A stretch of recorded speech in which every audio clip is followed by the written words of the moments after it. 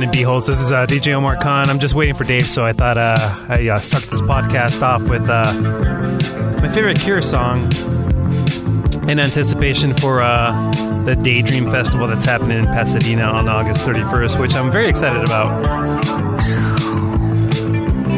Hey, Dave. Hey, what are you doing? I'm listening to some Cure. Why? Because they're playing later this month, and that's my favorite Cure song. Wait, let me guess. This is Jumping Somebody Else's Train. No, not even close. I love that song too, by the way, though. This is Crying in the Dark. No, there was a huge clue right there. Love Cats. No. A Forest. That's the name of the song, A Forest. That's not a song. It is a song. Really? Yeah. But I figured the B-holes might, and you probably have a better recollection of what happened. One of the most traumatic days in history of my entire life. Oh, damn, we're just getting into it, huh? Yeah, because it sucked for me. It was really cool, by the way. Which, some of you have listened to the Kevin and Bean show, and there's this story about me at a Cure show. It was when we used to do this thing called the Levi's Miller Lite Inland Invasion. What was it? Some of them were Levi's, some of them were not. It was just called the Inland Invasion. Yeah, so it was a series of K-Rock's concerts. Inland Invasion. Yeah, we did it for about six years, I want to say, and a tremendous, unbelievable lineups. Dude, the first time we've ever had Muse, they opened up the show. Oh, no way. What? Muse. That was one of the first times I actually saw Arcade Fire, and they were like the third band. Yeah. I'm like, what is happening? Yeah, I remember everyone's like, what the hell is this chick playing is that a football helmet? And they looked like a bunch of like nerd kids, like band kids, and everybody was just like flipping out like on how good they were. Yeah, it really shocked me. But there was one of them, it was an 80s theme. Just if you're like a huge 80s music fan, they played. Do you have the lineup there? Sort of. Yeah, here we go. Okay. It was K-Rock's Inland Invasion 3, The Cure, Duran Duran, Violent Femmes, Jesus. Echo and the Bunnymen, Dashboard Confessional, Psychedelic Furs, Hot Hot Heat, Bow Wow Wow, Interpol, General Public, Oh my God. Fountains of Wayne, Soft Cell, Berlin, and Jesus. Flocks of Seagulls. Flock of Seagulls. Wow. Flock of Seagulls. That's an amazing lineup. That is a crazy lineup. Yeah, it so- took place September 20th, 2003. 2003, wow. 3. So, yeah, The Cure, one of my favorite bands of all time, or actually my favorite band of all time, and so excited to see them. And my wife and I we ended up, girlfriend at the time, we ended up getting in some sort of fight. I have no idea what now. It was Let so me long guess, ago, there was right? alcohol involved. Oh, yeah, totally. Because these days were long, by the way. Absolutely. These were epic days because Oh, man. listen, look at that lineup. Yeah, And the day started at like at noon. Yeah. And The Cure didn't go on till like 10 p.m. Oh, boy. And, had been drinking. We got in this big old fight. She ended up going with her friends and, like, leaving and going to the hotel. And I was just like, I got all sad and ended up going back to the hotel. And luckily, I still had my wits about me enough where I was like, there's no way I can drive. So I think what I did was I put my cars in, because I always heard the rumor that even if you're drunk in your car and you put your keys in the trunk, I heard that even if you do that, all that it matters is that you're behind the wheel. Really? So that's what I've heard. I always thought it was the key in the ignition. Oh, okay. Yeah, because that insinuates you're driving. So I don't know. So I did not want to take any chances. Yeah. So I just lay down right next to my car. Not even in your car. Oh, it was not in my car. I lay down right next to my car and I passed out in the parking lot Hey, of look, better safe than sorry. Yeah, at the Marriott or wherever we were staying. Yeah. And so this is probably around 11, maybe midnight, something like that. And I'm surprised that nobody saw me and kicked me or anything, you know? I can't imagine. I never knew, by the way, that you were outside of your car. I was outside I always my car. assumed you were in the back seat. Nope. But I can imagine someone walking by and seeing this dude just pass out and going, that's normal. Yeah, exactly. So Dave, pick up the story while I'm passed out drunk. What's happening? Well, let me set this up by saying, as you can imagine, this is not the lineup for me. This is not what I was into at the time. Mm-hmm. So I went for enjoyed a party, but what I enjoyed the most was the hotel. And for some reason, every weenie roast, every acoustic Christmas, I enjoyed the swimming pool. You love swimming. I love the swimming pools. Yeah, the swimming pools, the sauna, the jacuzzis, everything. So I leave the show early, go back, take a swim. The pool closes, obviously, because it's freaking late. And I'm in a towel walking back to my hotel room. And I see this guy playing the piano. And it's Robert Smith. That's so bizarre to imagine just a dude in a hotel randomly playing the piano. Let's just picture that. It's like probably midnight, 12:30. Yeah. And he's just tinkling the ivories. And you're like, wait a minute. That's Robert Smith. Yeah, I was like, I did a double take. And by the way, mind you, not a huge fan like you are. Like, I know who Robert Smith is, and I like The Cure, and I think they're cool. And so I was like, so is this in the lobby, or? This is, remember, this hotel had this big, long, like, ballroom type lobby. Okay. It was huge. Yeah. So he's just playing along, and then, you know, I go... Are there people around, or no people around? No one around, just him. And I go, hey, Robert Smith. Mind you, I'm in a T-shirt and a towel wrapped around my waist. And water socks. So I'm just this dark. I'm like, hey, Robert Smith, what's going on? And he's all like, oh, here, you know, there was supposed to be a K-Rock party, and I can't find it. And I was like, oh, I don't know of a party. He goes, yeah, they were supposed to set up a room and like a ballroom and like after hours, so like they an could after chill party, out, have some beers and stuff, right? Like an official one, right, for them and stuff like that. And I was like, yeah, I know nothing about that, man. I was like, but if you want to party, you know, I got some beers. You want to party? Come up to my room. And he's all like, yeah, okay. You're saying that like super casual. You're like, hey, bro, like you want to go party? Mind you, I have like a bottle of like vodka. What's it? Yeah. Not even like that's right. nothing. There was a scramble, right, to get booze or something. Oh yeah. There was a scramble. So and I knew like our friend Jimmy Jam at the time. He was always the one who brings the party. So he had a big cooler in his room. I knew for a fact. Yeah. So then I call him up. I'm like, yo, dude, I need to come to your room and get your cooler. Yeah. Robert Smith is coming to my room. And mind you, Robert Smith is like, yo, give me 15 minutes. I'll go up with you. All right. So cool. So I give him my room number.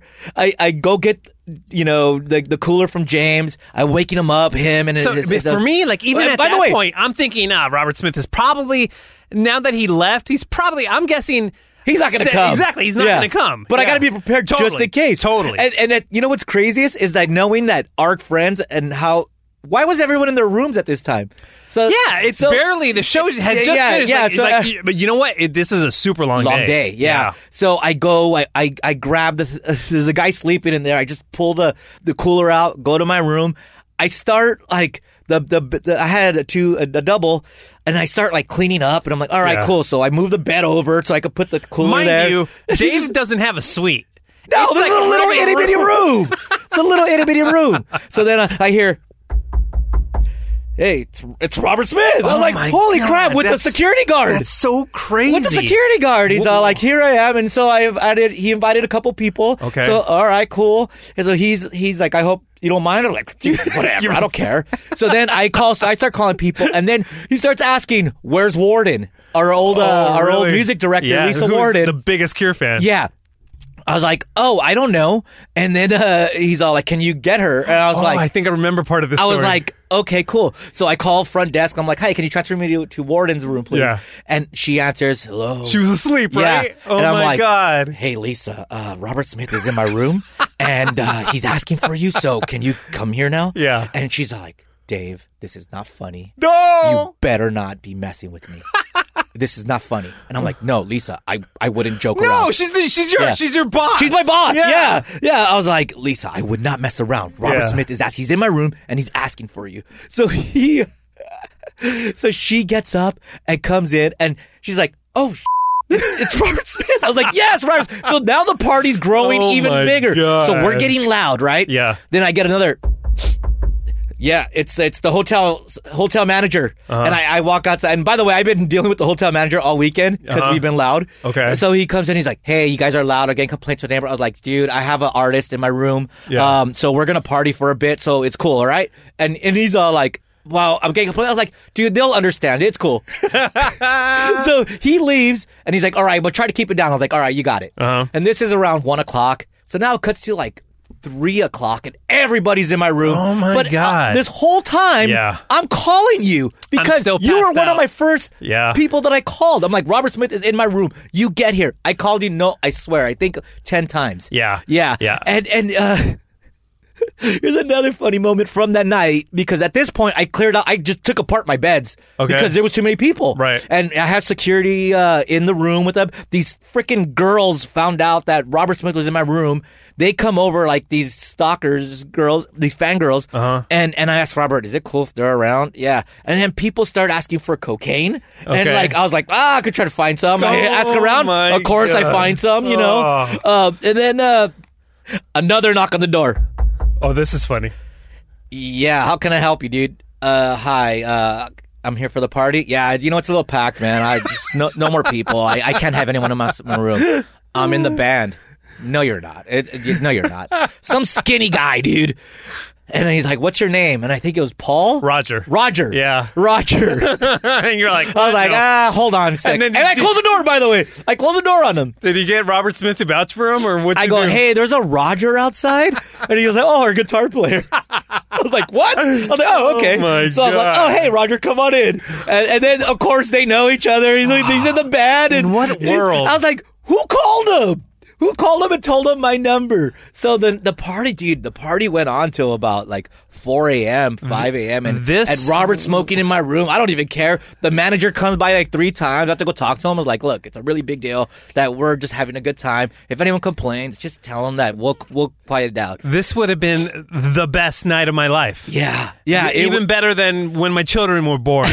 Are you kidding me? And he was so cool, dude, talking to everybody in the room. And like he was just having a good time and just smoking cigarettes all willy-nilly. Like my room probably stunk. I don't even know if I got charged for like the cleaning room. But he finally left. Thanked me for hosting and I felt like such a loser when I woke up. Yeah, and I was like, it was like a 5 a.m. The sun was rising. Yeah, and by the way, this is when I lived in LA and I didn't have a room. That's why I had to drive back. I didn't have a room. So, So from, it was the hotel was in Rancho Cucamonga, where I live now.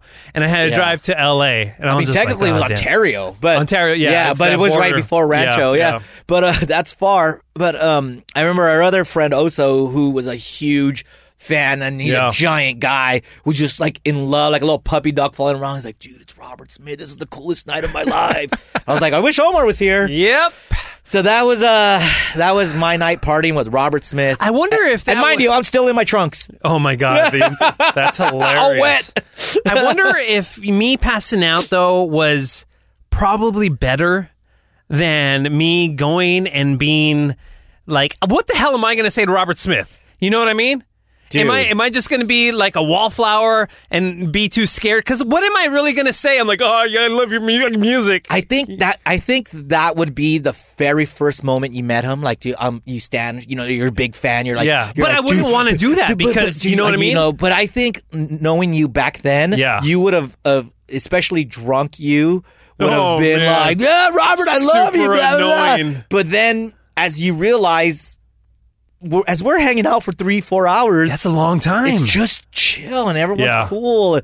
You would have probably freaked out over Roger too. Yeah, I did meet Robert Smith twice.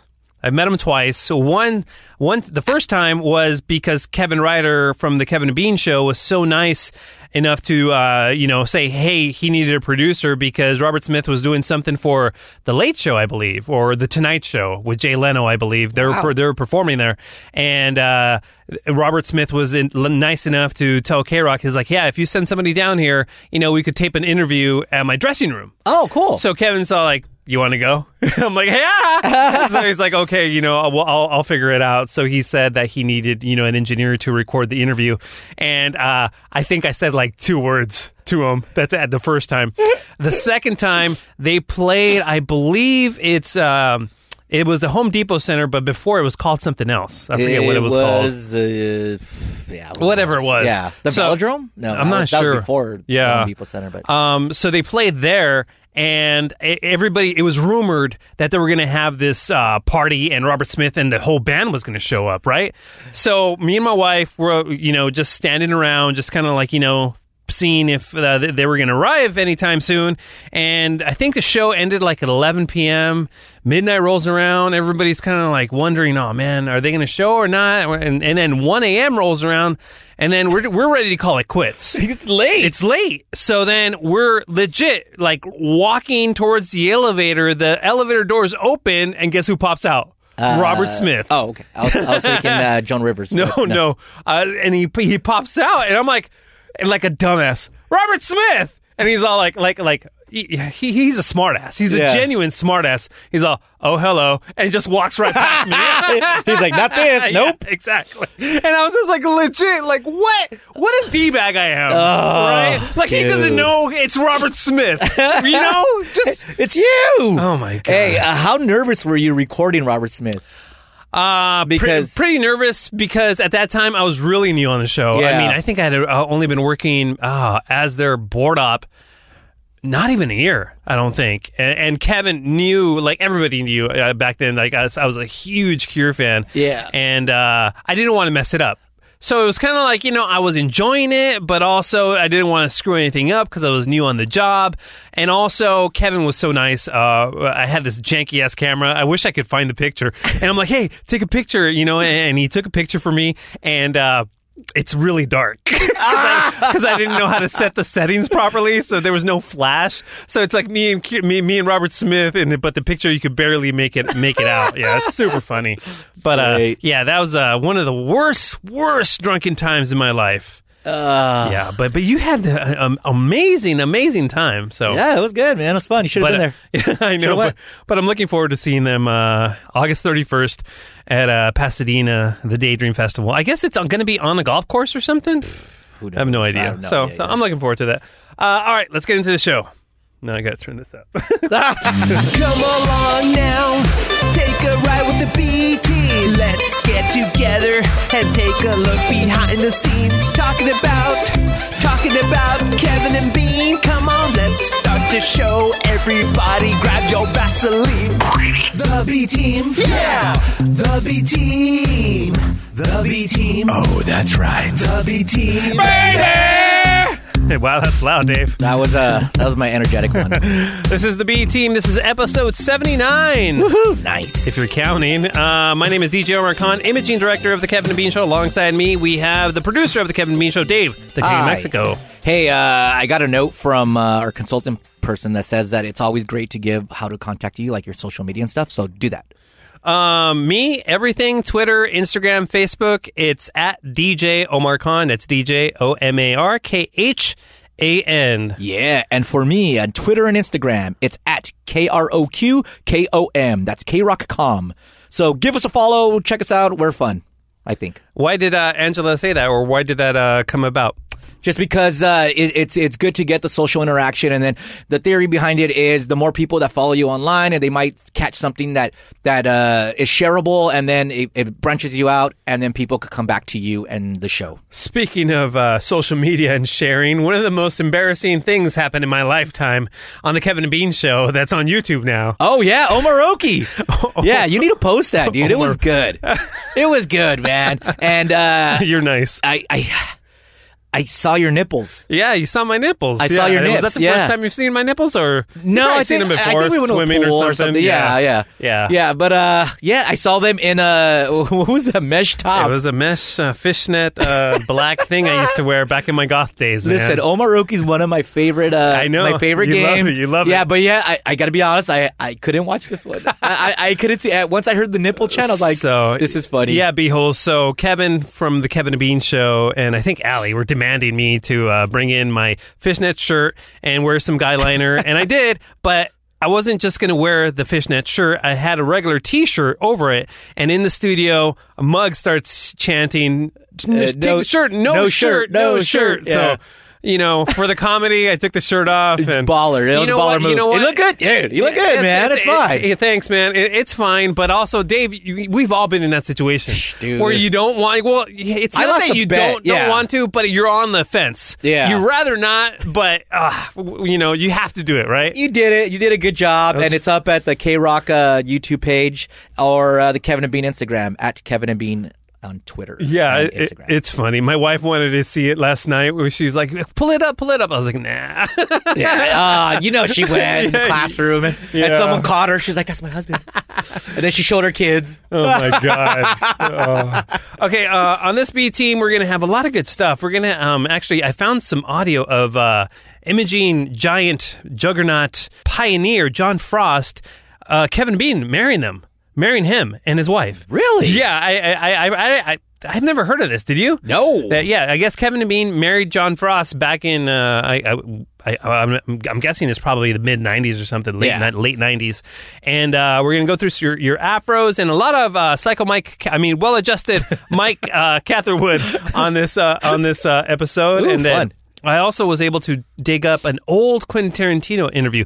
I believe, if I'm not mistaken, this is the first time they had Quentin on, and it was just when Pulp Fiction was about to hit theaters. And it's bizarre listening to this interview because, like, the guys don't really know who Quentin is, and you could hear, like, Quentin talk about him working at a video store only, like, years prior to, like, Pulp Fiction. And he's a big K-Rock fan. So, and exactly. So he must have been geeking out with Kevin, like, who's this guy? Yeah, exactly. Who's this director? And we're also going to dig into something that Dave and we're going to pitch Kevin and Bean to bring back because they used to have this thing called the Wheel o' Bad Ideas.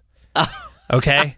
And this is where, we'll tell you more a little later when we get into it, but I am going to sell it by saying they end up calling Rick Astley at the end of this thing. And they get him on the phone, which is awesome. The bit is awesome. And then we have a Best of Bean. And then we're going to have some fire crotch accent for the Lindsay Lohan. So, I don't even remember who that dude Brandon Davis is. Yeah. Gummy Bear, that's all I remember. Okay, so we'll get into that, but we're going to start off with Kevin and Bean marrying John Frost back in the mid-'90s. And if you guys don't know who John Frost is, basically he is... He does what I do, but he was like the very first guy who pioneered and actually kind of created his own sound, if that makes sense. Yeah, K-Rock had the weird imaging, which the kind of the sound of the station, and it was all because of him, like the weird commercials, the weird promos, the weird jingles. So this is a little example of his work. Kevin and Bean's new fall season. Critics call it a masterpiece. Thank you. 4 stars, a towering achievement. You noticed. Awesome, jaw-dropping, a major event. And what about our performances? Kevin and Bean. Give Oscar-worthy performances. Thank you. The big spectacular of the fall. Yes. Kevin and Bean's new fall season. Hey, join us for day 2, Wednesday morning. On the world-famous K-Rock. So there's always weird, cool stuff like that I think in today's radio we're seriously lacking. And he was the guy who did the new detective on Kevin and Bean. Well, they all can be great. I was thinking of the no, you were talking about the Cabesons. Yeah. That was Jimmy Kimmel. That was Jimmy Kimmel. Yeah, it was Jimmy Kimmel. Well, they all can be great. Yeah. And John Frost, by the way, I mean... everybody in my industry tries to be John Frost. He's so funny. He's so such funny. an out there dude, too, man. Yeah, and I never heard him on the air, but he actually was a fill-in jock whenever, like, he never wanted to be a jock, but he was so good and so comfortable, like, K-Dub would be like, hey, man, Carson can't... I'm sorry, how? Hey, John Frost, we got Carson Daly, he's not in, he's over here doing the MTV thing, and he can't do it, hey, would he be able to fill in? So John would be like, yeah, sure, no problem, right? I guess. And I've never heard it, but I hear legendary stories of John Frost just being a legit, just weirdo and funny just on the wacko. air. Just a wacko. And, but, obviously, with the station at the time, with Sluggo and Jed, it was a perfect fit, right? They're like, hey, he's normal. So John Frost, in one of the Weenie Roasts, on stage proposed to his wife. And they said yes. And I guess a year later, Kevin and Bean officiated the wedding. And let's go through some of the audio here. So this is part of the wedding from Saturday night at about 6:30. Kevin and Bean, and we're here to perform the service tonight, if you can believe that. I think it was John's idea, although I'm not sure. It seems like something that might have his imprint on it. He said, Kevin and Bean, what is marriage? Well, according to the material that we received by mail order... See, because we mailed in a buck is the thing. That's where we found out how to be minister. Marriage is a sacred act of faith, a personal commitment, and a moral and physical union between two people. We're here to warn John tonight that the union becomes more moral and less physical every month that you're married. It's like they were funny. Yeah, it's a comedy routine they're doing up there, right? They always did that, like even with Lightnings, right? Yeah, they wore the monk suits. Kevin and Bean should marry more people. I think so. I think it'd be huge. By the way, guys, Beer Mug is officiating a wedding in October that I'm DJing at. No, or November. Yeah, that wife gave in. Oh yeah, they're all in. They emailed me and he's going to officiate the wedding. I'm going to DJ it. Now they're discussing if they want him to MC it and host the reception part of it too. That's a lot of Beer Mug. Yeah. Well, yeah. He does fine. I bet they could get him for a good price. Yeah, for sure. Yeah, so or some meat or something. Yeah, but hey, if you guys want, the B team, which is Beer Mug and myself, to be at your wedding, or Dave, we can find something for you to do. Nope, I don't want to go to weddings. Okay. Nope, no, thank you. All right, so the audio continues here. Good audience there. Yeah, I know. It wasn't bad. It's like a comedy club. I'll tell you what's weird is we're standing in front in suits. We were in suits, Lisa, by the way. Long pants? Yep. Yeah. Like grown-up boys? Yeah, we were sitting up there, and I don't know about Bean, but I was nervous about the audience not liking humor in a wedding. John, is your plan here? By the way, Dave, let me ask you this. Yeah. Not that you'll ever marry Krista, because you guys are just going to be... Are you guys even engaged yet? No. What's wrong with you, David? Why? We're not following into the norm of, you need to be engaged. Says the guy who married his wife 20 years later. That is true. We dated for a long time, 13 or 14 years. Yeah. Let me ask you this, though. Yeah. In any world, do you see Kevin and Bean, or would you ever let Kevin and Bean officiate your wedding? It's funny that you mentioned Chris and I. We have discussed who would officiate. Oh, really? Yeah, and we thought that Well-Adjusted Mike would be the best one. Well-Adjusted Mike, really? Because he knows both of us, and he's funny and quick. Yeah. And it'll be short and done. Yeah, and he's done a wedding before, right? He's done them, yeah. Yeah, he's done it before. Yeah. Oh, okay. Oh, that's a good choice. Yeah, good choice. I like that. Thank you. All It's not going to happen, but... I could DJ it. No. Give you a good deal. No. Go. John, is your plan here tonight to take Angela to be your lawfully wedded wife, to love, to cherish, to continually bestow upon her your heart's deepest devotion, and to not pace the house and pout when it takes her 2 hours to get ready to go out? Yes, that's your plan. Okay, good. He had to think about it, though. And Angela, is your intention here, before your friends and family, to become lawfully wedded to John, to make him your husband, to love and cherish and continually bestow upon him your deepest heart's devotion, and to leave his damn TV remote control alone no matter how many times he flips the channel? It's our TV remote. Yes, I do. So I'll accept that as a yes. She said it's our TV remote. Please face each other. And John, repeat after me. Will you, Angela, be my wife from this day forward? Will you, Angela, be my wife from this day forward? To have and to hold. To have and to hold. For richer, for poorer. For richer, for poorer. In sadness and in joy. In sadness and in joy. Even when I go through my junk food eating, jumpsuit wearing fat Elvis phase? Even when I go through my jumpsuit wearing junk food eating fat Elvis phase? He hated that one, by the way, because it's impossible to repeat. Yeah, that's true, yeah. Then we started doing tongue twisters. How much wood could a woodchuck chuck, Angela, if a woodchuck could chuck wood? Go. He sells, she sells by the seashore. Yeah, exactly. Follow me. And Angela, repeat after me. You got some big laughs, though, Kevin. You really did. did. Will you, John? Will you, John? Be my husband from this day forward. Be my husband from this day forward. To have and to hold. To have and to hold. For richer or poorer. Man, I'll tell you, back in the day, Kevin and Bean did not edit this stuff. What the hell? This is way too long, man. Get to the point. Get to the funny. Do we need to Jesus hear all of Christ, that? No. All right, let's see. We're going to get into the funny, because I think Richard Blade plugs his gig here or something. Let's listen. Even when I leave the curlers in my hair for 2 days and a night and wear that ratty robe you ate.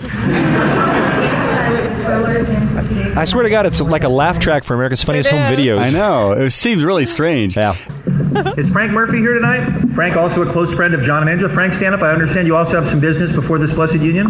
If anyone needs to buy Girl Scout cookies. Wait, I missed that. Frank moving Girl Scout cookies at the wedding reception. Frank stood up in the middle of the wedding in a suit and held up a box of Girl Scout cookies and said, if anybody needs to buy Girl Scout cookies, see me after the ceremony. All right, got a little more. All right, thank you, Frank. Yes, Frank signed for 600 boxes for his 8-year-old daughter, and he's stuck with them unless he can sell them by the weekend. And Richard Blade, where will you be tonight with lots of K-Rock goodies? And then you can't hear it, but Richard gets up and plugs the gig, which he does pretty much with every breath. That's funny. Yeah. That's funny. Hey, what if you do want a good wedding DJ? Where can you go find one? I don't know. Oh, wait. I'm a good wedding DJ, turns out. You can go to djomarkhan.com or just email me directly at omar@krock.com. And hey, one thing I want to stress for the B-holes is that I'm pretty affordable. I'm like not super expensive just because I work on the Kevin Bean Show and I'm on the B team. Yeah. People automatically assume that I'm going to be way overpriced, but I'm very competitive with the higher end DJs. Yeah, you're like $25 an hour. No. Packages for weddings start at $175 an hour. Oh. So it's not too bad. And not that too bad. includes a lot of exactly. things. You know, lighting and great sound. And then, the bigger the party, the more needs you have. Yeah. I could fulfill them all. I have the uplighting, gobos, everything you need. Conjugal visit. Whatever you need. Yeah. I'll take care of you. Okay, now we're going to get into some afros here. And, let's see. This is going to play? Okay. Nice. You B-holes always come through with your afros. I love that because sometimes I don't have a lot of time to prep for the show. Yeah. Sometimes I do, sometimes I don't. Dave, the last two shows, I haven't printed out a show sheet for us just because I haven't had time. But one of the reasons is because a lot of times the afros are so good and they request awesome bits, you know, so there's nothing for us to do. And I just figure if one B-hole wants to hear it or know about something that a lot of B-holes are going to enjoy totally. Yeah. So keep those afros calling. Keep those afros calling. That's what I said last time, too. Keep those afros coming. The number is 323-520-AFRO, 24 hours a day. Let's check in on the line. Hey, B-Team. So it's 7-Eleven. I guess technically it's like July 12th. Anyways, I know Beer Mug is working tonight, and I keep calling, and I keep getting the busy signal. And I'm like, come on, dude, it's like 2:30 in the morning. Like, I know nobody's calling K-Rock at 2:30 in the morning, except for me, because I want to talk to Beer Mug because he's like my hero. But now I'm like, I don't know, dude. Like, he's a piece of Damn. Is this the guy from last week? Yeah. Also, Omar, dude, can you stop being so hot? I can't, dude. Sorry. And Dave, the King of Mexico. Mm-hmm. Dude, say shit. Dude, like, your girlfriend is way too hot for you. You said that last week. I think I said this last time. Yep. You must have a huge personality. I do. Because it can't be anything else. Yep. Anyways, guys. Beer Mug. Like This is my hero. But, like, he wouldn't even answer my calls. Like, what am I supposed to do? I'm not really crying. I'm just drunk. Anyways. B-holes. Out. All right. Yeah, that's a good B-hole. Oh, my God. That guy's Did he leave a number by any chance? No. I wanted to call him and have Beer Mug have him confront Beer Mug. Why isn't he? Why isn't Beer Mug answering at 2:30 a.m.? I'll tell you why. Because he's sleeping. You think so? Oh no, because he's barely paying attention. That's true. He's barely paying attention. When I did for a whole year, I don't know. Did you know that I was you on were a the air? DJ? Yeah, I was overnights. It was the worst possible time slot at K-Rock. It was Saturday morning. No. This was Saturday mornings from like midnight to 6 a.m. It was terrible because I couldn't party. But I thought, oh man, it's cool. I'm on K-Rock, right? Hey. And turns out nobody was listening at that time. It's the worst possible time slot, on the planet. And no, it was even worse because I think they had Bentley on till 2, right? Yeah, or so you were board hopping. Exactly. So I was board hopping, and then I would go from 2 to 6. No one was listening, and man. God bless the Cat Corbett's and Nicole Alvarez's and Strikers and Kleins and Megan Holidays of the world, because I will tell you that job is not for me, Dave. The DJ? Not, unless I could work out a show kind of like Stryker and Klein do. Yeah. I like that, but the repetitiveness and the pressure to be original and being able to say the same thing 100 times, reading liners in different ways, and that's the beauty of all these jocks that we have, is that they say the exact same thing, give out the same information, but they're able to do it in so many different ways. It's truly amazing. Hey, go get your Hot Topic. Go to Hot Topic and get your K-Rock sticker now. Oh man, enter at krock.com. It was just sometimes I would go in there and it's just not for me. It was so killing. Dave, legit, I would go in and I would record all my breaks, and just play them. You know what I mean? Yeah, and I would just watch TV. But that was before we had all this automation stuff. Yeah, so now I could just throw it on there. You can just put you can just create the show and then just be like, all right, I'll see you later. Jesus. All right, next call. Hey, this message is for the B team. I'm calling in regards to your question of who we like more, Kevin or Bean. So I've been listening since the 90s, been a long-time fan of him, and I've got to say, although Bean has good one-liners, Kevin's body of work is amazing. I mean, you've got the terrorist situation and groceries, that so much so that me and my wife never even say groceries anymore. We say groceries, all the fun stuff that Kevin said. As for telling them apart, I have always been able to tell them apart. That's why I'm always confused when people say they don't know if it's Kevin or Bean, and when they always say, hey, this is Kevin, or hey, this is Bean, because their voices, to me, are distinguishable between one another. Yeah, same here. When people say, I can't tell them apart, I'm like, what are you listening to? They totally have different voices. But you're listening in a studio. Just think about listening to your radio. What if your radio's not up all the way? You're not really paying attention. Look what happened this past week. Bean messed up on air with Jillian Bell, and our friend Taylor Williamson tweeted, "Come on, Kevin, get her name right." That is true. And you're like, it wasn't Kevin, it was Bean, and it was like Bean from the beginning. They weren't talking at the same time. So you think that if people paid attention, they would be able to tell their voices apart, but people are halfway paying attention. Yeah, I mean, you're always halfway paying attention, so it's... That makes sense. So, yeah, and I think if you do it close enough, especially when they're talking over each other, you don't know who's who. That's true. Yeah, I can see that. Hey, B-Team producers of the Kevin and Bean Show. So, I'm sure you guys are going crazy with what the show is going to become in a few months. But I just realized the show open is done by Bean, right? Yep. So, that's going to change? I love those weird little noises. Anyways, I'm a few weeks behind on my B-Team episode, so hopefully by the time you guys actually get to this call, I'll be caught up. All right. Squish. I don't know what that was. I think that was a raspberry. Oh, yeah. Was that yeah, dude, I love those things too, and I don't know what we're going to continue to do. We still haven't had those conversations. Trust me, we've tried to have those conversations, but everybody's very about it. Very just kind of. My prediction: sayonara. I don't know. I would take on that role to do them. Let's try it. I would. Well, not if we would need a meeting to see. You know what I mean?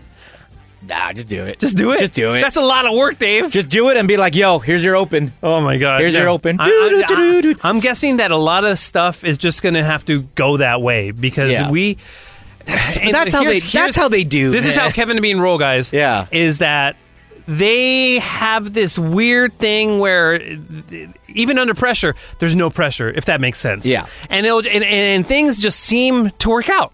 Right? For Kevin and Bean, things work out. Even though they have supporting staff that's on edge, kind of like, what's going to happen? We need an answer. Right? Yeah, and they're like, it'll work out. And by the way, we'll see. It's 30 years, man. Hall of Fame! So who are we to say that their process doesn't work? Hall of Fame! They're doing something right. Right? I think, you know what? I think the problem is us, Dave. We don't know what we're doing. You know who they are? Yeah. It just came to me right now. They're that dude from Office Space, Peter.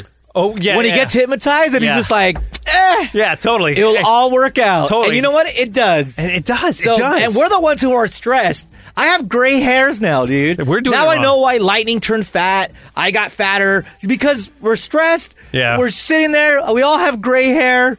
But not Kevin and Bean. Not them. Kevin and Bean are super thin, super rich. Yep. Bastards. Just relaxed. God damn. It'll all work out. You know what? We're doing it wrong. Let's try it. We need to do it like that. Like, we just but then we get yelled at by them. Do you know what I mean? Well, maybe it's because we're so concerned with what they think. And if we just go, if they yell at us, we go, hey, it worked for Jimmy Jam.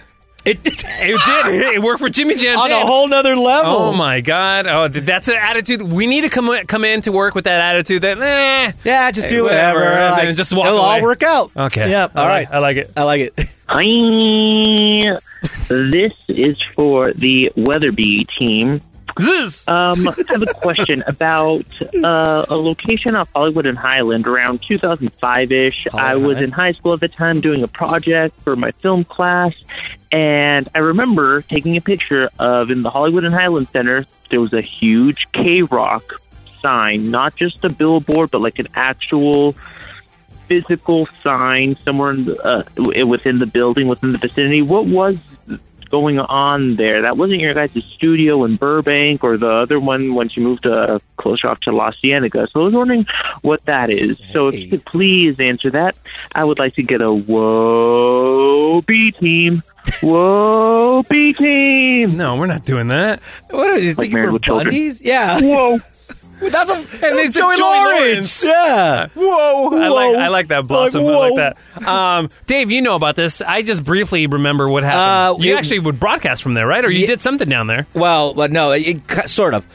It was our satellite studio. We had a satellite studio where Fridays Stryker would broadcast live from Hollywood and Highland. Yeah. So he would do 2 hours, 3 hours, or whatever. And people would come by. And it was kind of like TRL. There was sort a window. Of, yeah, kind of but thing. we had this cool ass neon sign with lights, and then where is that sign? That sign is dope. Well, that sign. Remember when we were in Venice? They put it in by like the sound space waiting room, and it looked dope there. Cool. So now it's somewhere in storage. I think they're still going to use it for the sound space or something because that sign was too cool to get rid of. Yeah, and that was again the brainchild of our marketing director, promotions director extraordinaire, Amy Stevens. Yeah, she made it, and it was really cool. It was fun for a while.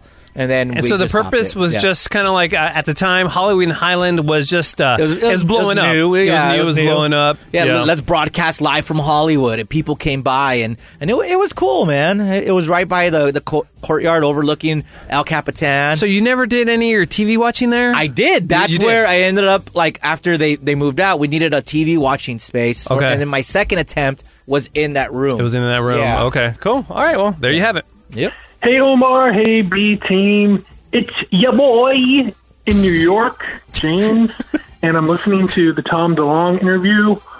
I remember when that was, July 20... Again. Nope. It was Sorry, I don't know. My watch It doesn't matter. It was July 17th, but sure. Or 18th. Oh, my God. July 17th, I think that was. There you go. I wanted to know what you guys thought of Tom DeLonge and what he had to say. And could you also balance that out and play the Mike Catherwood interview that he did pretending to be members of Blink-182 doing an interview with Kevin and Bean? Thank you. Okay, we'll start with part one of that question, which is, what did we think about Tom DeLonge talking all about the aliens and UFO and Area 51? Dave, what was your take the last time Tom came in? Tom's a good dude. And I agree. He genuinely seems like he's not putting on an act. He truly believes what he's saying. He is definitely not, and I agree with you. Yeah. He believes what he's saying. Yeah. Now, what is he saying true? You know what? Honestly, maybe. I don't know. People didn't believe Jose Canseco when he was telling everyone that everybody in baseball was on steroids because he was crazy. So, turns out to be true. Right. The alien thing, just me personally, do I believe there's aliens out there? Yes, there has to be because we're not the only life here. Do I believe they're in spaceships coming to Earth and like probing us? No, that I don't believe. But there may be like someone passing by or something and be like, "Whoa," don't know what that is, and we happen to catch it. So is I don't know, man. I think he believes it, and I think he believes it. And I'm not trying to talk trash about Tom, but I think he does believe it, but also because I edited the interview. Yeah. There's a bit of crazy in it. Yeah. You know what I mean? Yeah. But also that could just be because it's so far-fetched. Mm-hmm. So it's a hard question to answer because he also seems to have all his wits about him. Yeah. It's just this particular topic that he's so passionate about, and the things that he says they're so just fantastic You know, that to me, it leads me to believe that he does believe what he's saying is true, but also there's a bit of part of me that thinks that he's just gone bye-bye, and some of it is kind of in his head. Well, I'm sure Einstein sounded weird, too, when he was talking about all his crap. It's true. You know? It's true. But he also did say, do not storm Area 51, because they will shoot you. So those people are dumb. I mean, he knew like common sense enough to be like, yo, don't do that. Like, don't do that, people. Yeah, don't do that. Absolutely. But what I'm saying is, do that. Yeah. So okay, let's get to the second part, which is the most fun part. Mike Catherwood didn't do any other members of Blink-182. He only did Tom, right? Yeah, he's only Tom. Yeah, he only did Tom. So I just pulled a random, well-adjusted mic bit of him doing Tom DeLonge, and this is when I believe he was going to release a new Angels and Airwaves record. So let's go ahead and hear that. We're just going to drop this in. Drop in. Hey, Tom DeLonge. Good morning, my old friends. Well, it's great to talk to you. As I was mentioning, we've heard from Travis Barker. We haven't talked to you yet since Blink-182 broke up. How are you feeling? I'm trying my best to keep my head up, but it's obviously not a good situation professionally. Right, exactly.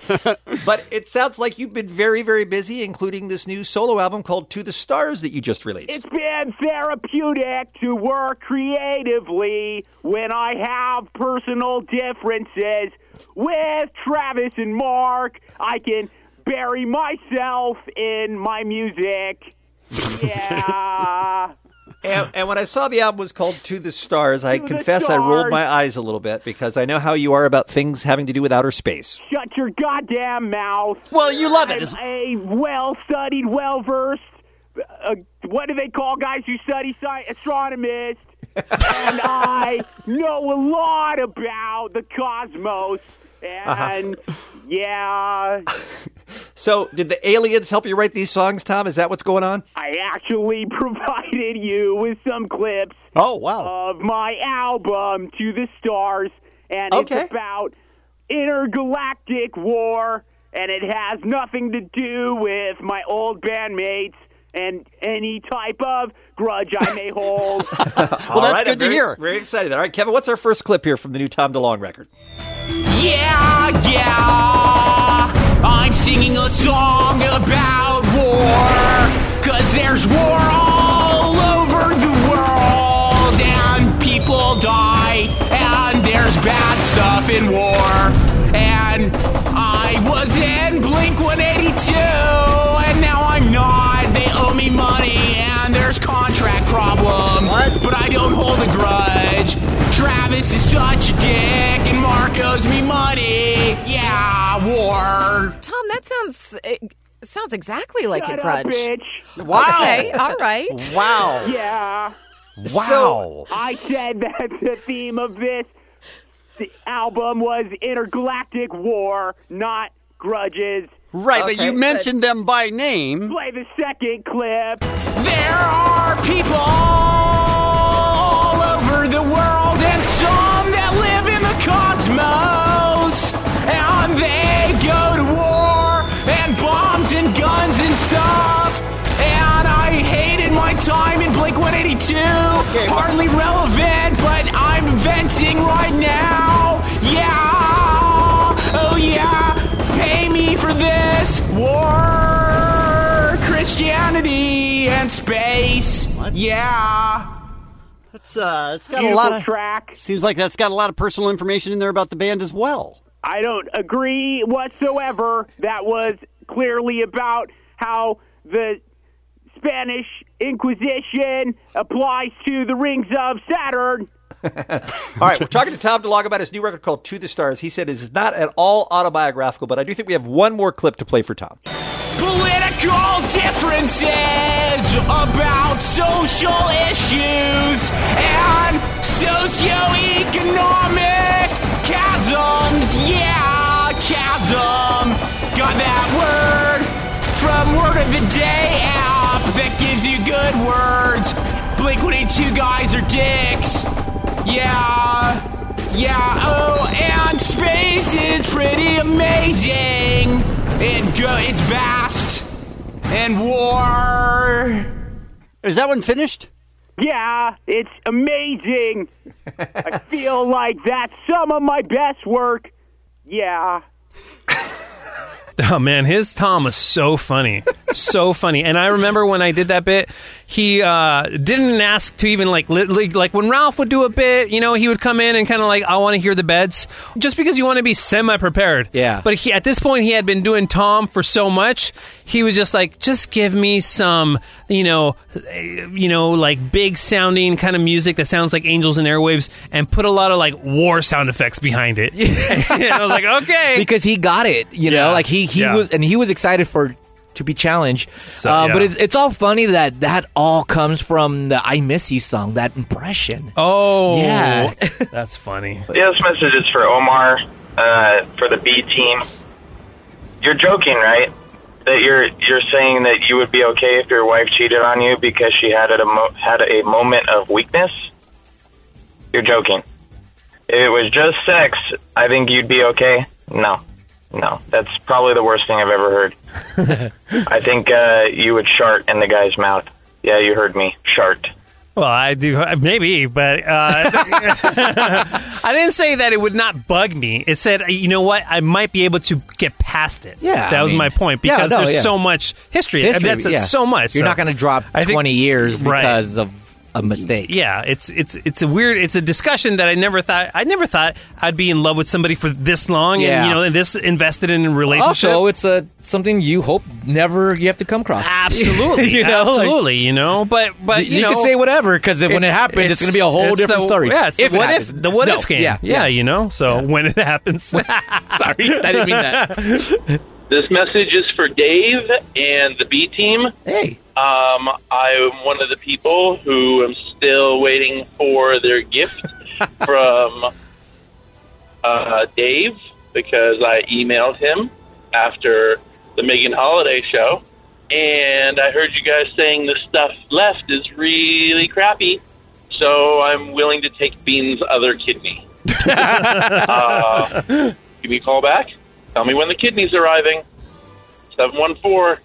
That's a funny call right there. It is. But just an update, we literally ran out of crap. Like, I don't even have crap anymore. I cleaned out everything I had. Like, I'll admit, I came across something, so I emailed one package last week, and it was all Pokemon. Yeah, I think... Since we talked about Pokemon Go and me playing it again, I wrote our social media handles on different Pokemons and sent it. It's all like, here you go. Yeah, B-Team loves you.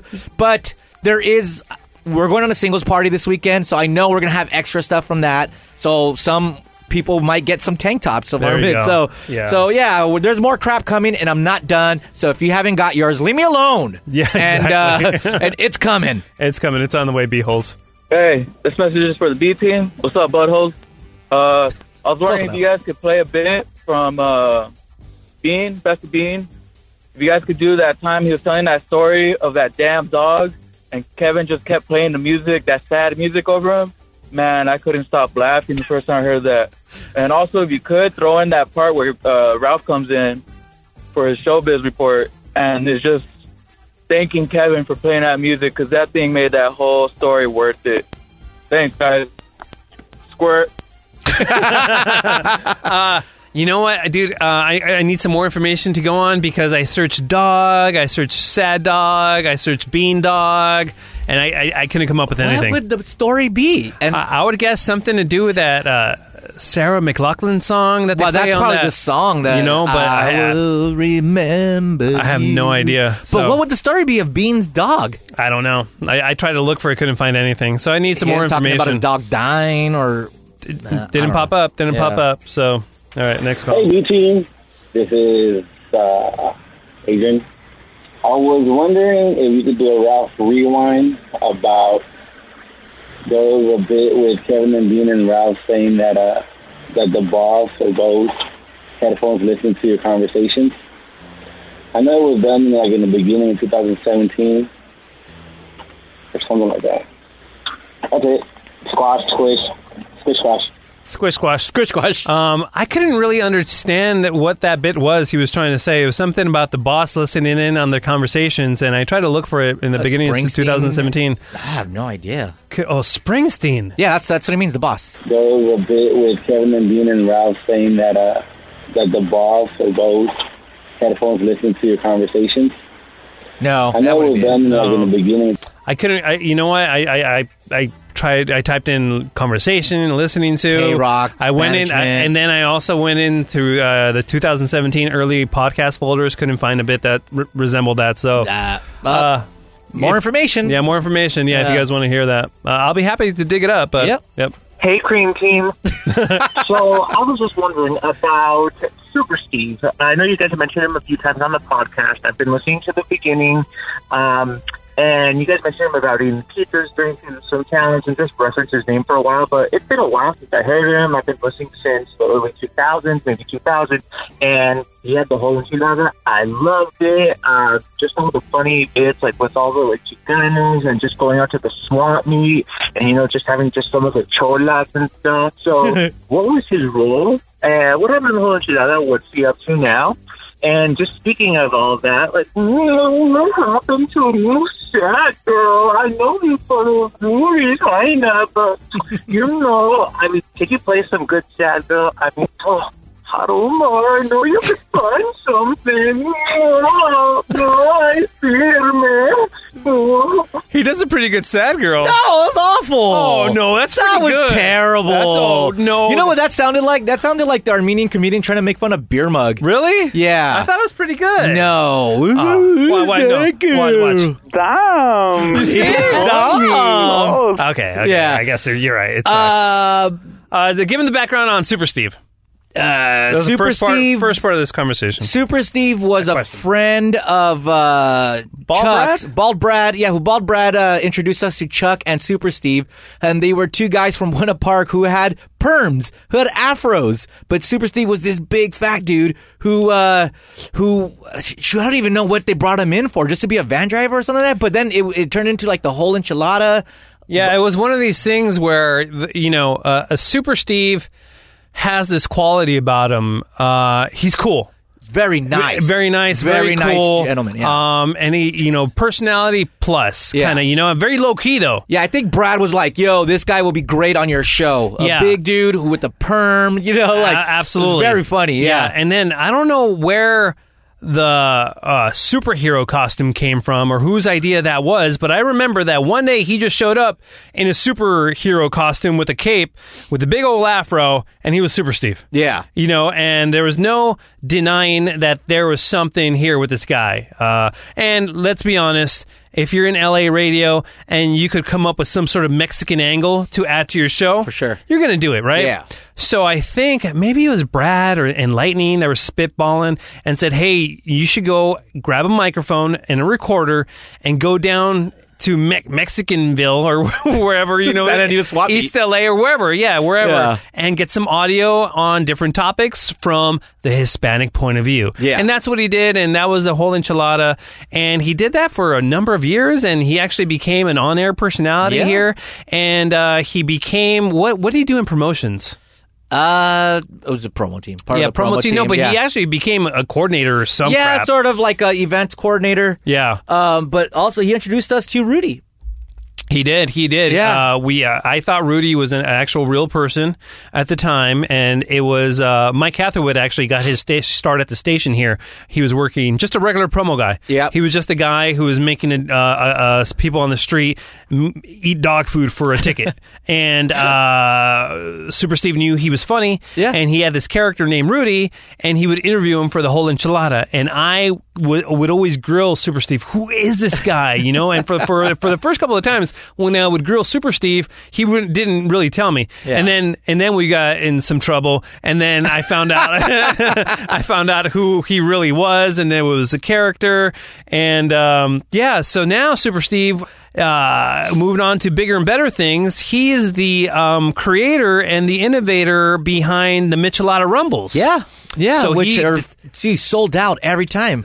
Just jam-packed with people. Yeah, they just did one in San Diego. Yeah. And they have one coming up on Saturday, September... Move, stupid. Hold on. Is this the one they're doing at the beach? September 28th at Paris. Oh, in Paris. Oh, wait, it does say on the beach, but okay. Why did I think it was Paris? They just had one in Paris. Oh. On IE this a couple of weeks ago. Oh, yeah, it's in Huntington Beach. Yeah, oh, shoot. okay. Yeah. This is awesome. With Baby Bash? Yeah. With Baby This Bash. is it, yeah. So Super Steve's doing that. He's working on that, and he still does some voiceover work on commercials here for the Santa Fe swap meet. Yeah. And, he's a really good dude, and maybe we'll get him in here just to discuss, what his time on the Kevin Bean Show that was would be like. awesome. And I got to give props to Super Steve, man, and shout out to him because he just posted that he lost 50 pounds. Oh, and that he looks good. Yeah, dude, he's really getting better. So, shout out Super Steve. Shout out, man. Second part of that, the guy wanted to hear some Sad Girl, so I found a bit, and it was Sad Girl and Morrissey. So Sad Girl got really, really sad because Morrissey at the time was thinking about quitting music, so he had to call Rudy and Sad Girl up. But, surprise, surprise, we had Morrissey on the line too, who was played by Ralph Garman. So this is a bit of a Ralph Rewind and Sad Girl combo. Please enjoy. We're going to drop this in. Drop in. Whoever retires from rock and roll. No one. They keep You never singing. see that, right? Yeah. They either just, lose their record deal, but still are out there playing state fairs or something like that, or they basically die as a musician. You just almost never see this. But there's been a lot of reaction to Morrissey's announcement. A lot of very, very sad people, including those in the K-Rock audience. And our friend Rudy is on the phone, and he's going to tell us how it has been affecting him in the neighborhood. Hey, Rudy, welcome back to the Kevin and Bean Show. How are you? Oh, damn. What's up, dog? You know what I'm saying? Long time no talk. Yeah, I've been trying to keep a low profile, stay out of trouble, whatever. What's the Morrissey's, dumb, whatever, dog, because, he quit. It's stupid, man. He's going to quit in a year or two. Yeah, it's dumb. Okay. But I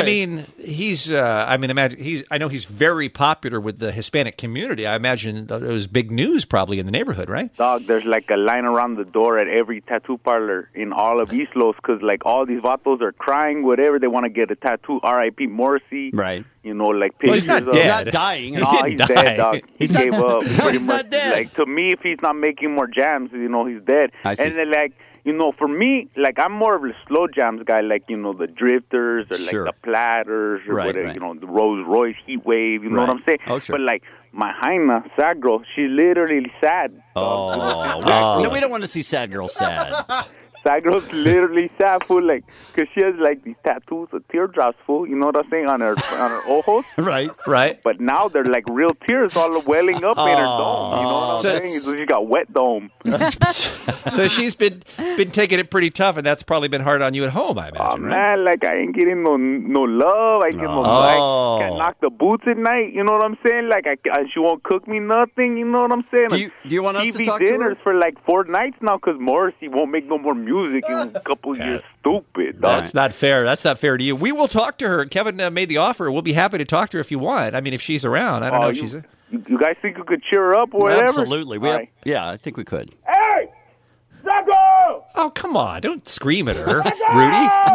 Hey! Rudy. He's probably trying to wake her up. Hey, pull Rudy Jr. down, dog. Hey, Kevin, if you want to talk to you right now. He has a kid? Rudy Jr.? I didn't even know about Rudy Cisneros Jr. Hello. Sad girl? Damn. Good morning. Oh, stupid. Listen, we were talking to your man, and he says that it's been very, very sad around there, even more so than usual because of the Morrissey news. You're taking it pretty hard? Oh, seriously. Scandalous. No more Morrissey, stupid. Mira. But that can't be the most important thing in your life. You still got to go on. You still got to treat your man right. You still got to cook for him and take care of the baby. You can't just lay in the bed and be depressed all day. I mean, damn.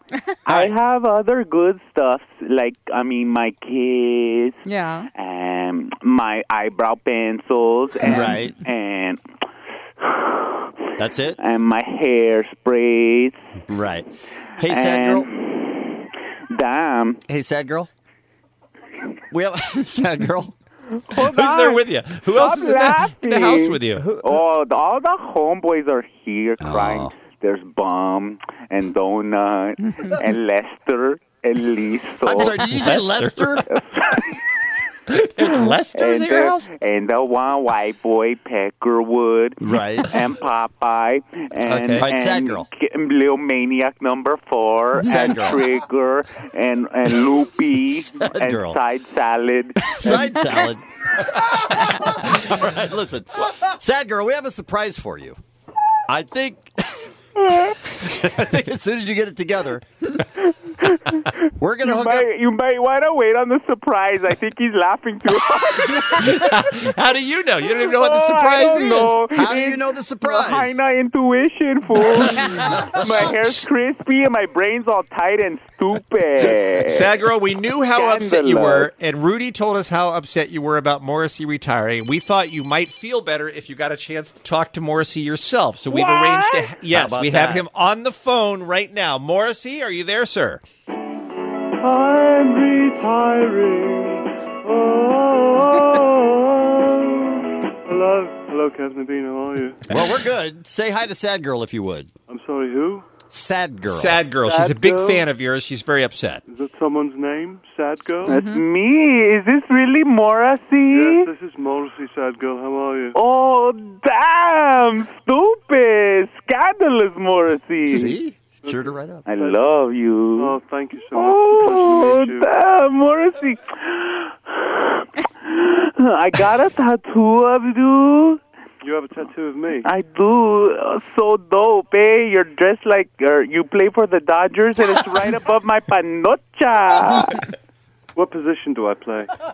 You don't actually play for the Dodgers, Morrissey. Well, with my panocha, it's not shortstop. Ah, mira! Mira! That's my joke. Crazy in my brain. Morrissey, we only have a minute here, but if you could just tell Sad Girl that it's going to be okay, even with you retiring from music, it's no reason for her to give up on her life. No, absolutely not. Just because I'm retiring, there's no reason to be sad. Okay, Sad Girl. good. Sad Girl? You should be sad because we're all going to die soon because the Syrian government will probably bomb us. Or the flesh-eating virus will probably eat our, This isn't our helping. skin. It's only a matter of time before there's a nuclear holocaust that burns us to cinder. Morrissey, we were hoping you could cheer up, Sad Girl. The bees are dying. There's no more honey. Right. First of all. No more honey? No more honey. Oh, damn. Yeah. So, there's a lot of reasons to be sad, Sad Girl, but me not making music anymore isn't one of them. Oh, man. I thought I was sad because my Aunt Rosalind died.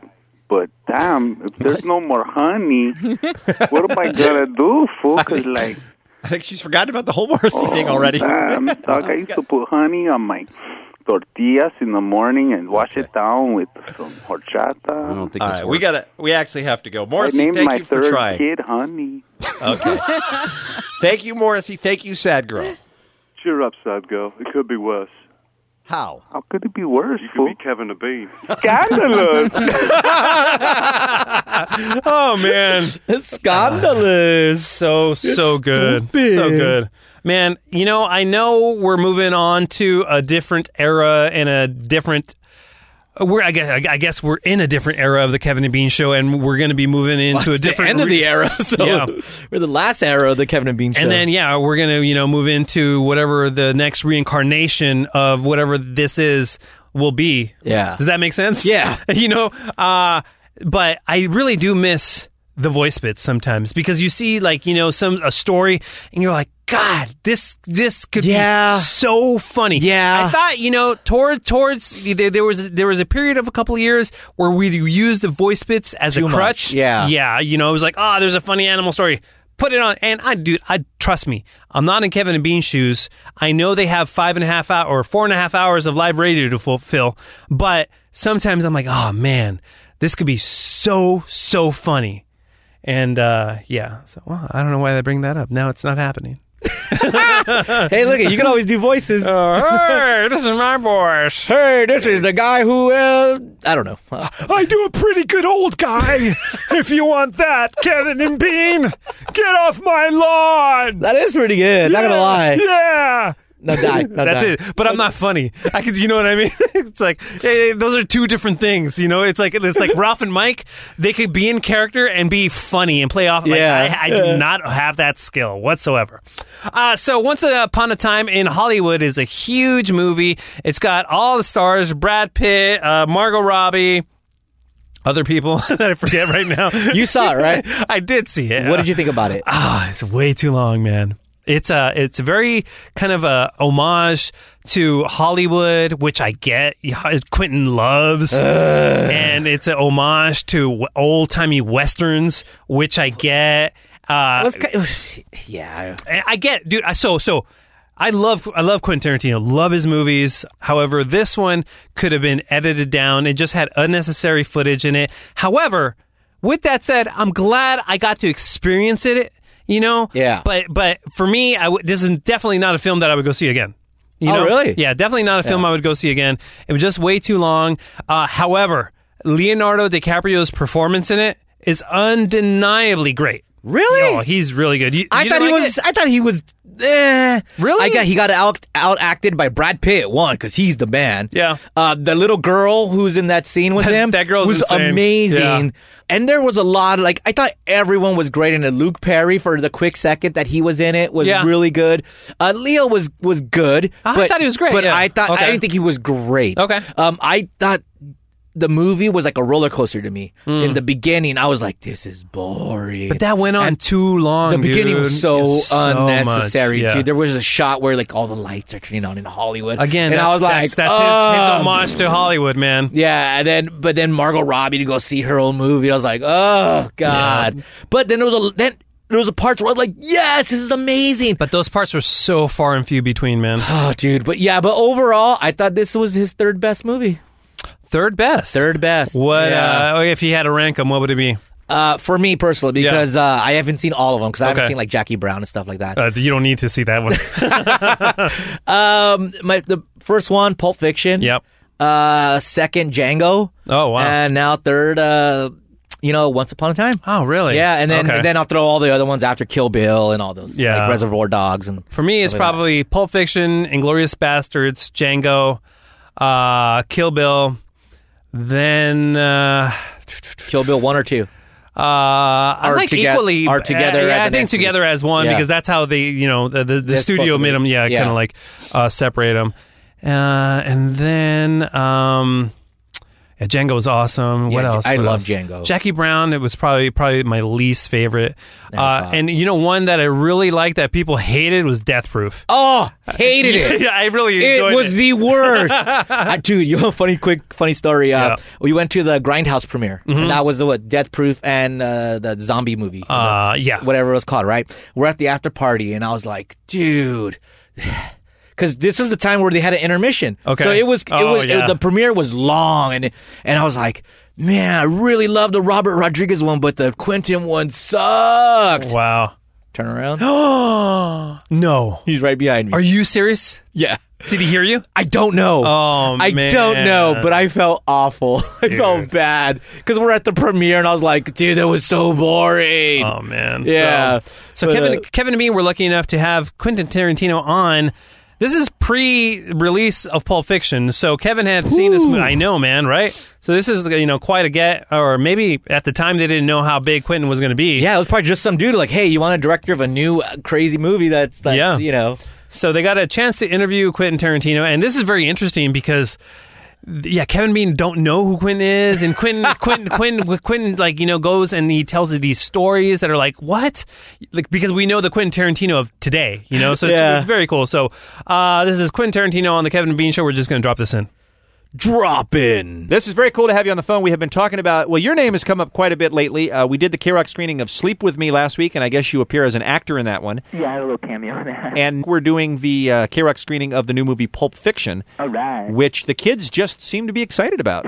You got to feel pretty good about it. Yeah, it's just the film that all the kids are talking about. Actually, I have seen the movie, and it's just excellent. I know that all of the K-Rock audience will enjoy it. Mm-hmm. Phenomenal casting in this movie, and I think that's one of the things that got it written about so much on these shores before any of us ever had a chance to see it, because you realize John Travolta's in a movie that people are saying is good. And I read your calendar piece in the LA Times a couple weeks ago, and you really wanted Travolta, right? Oh, big time, big time.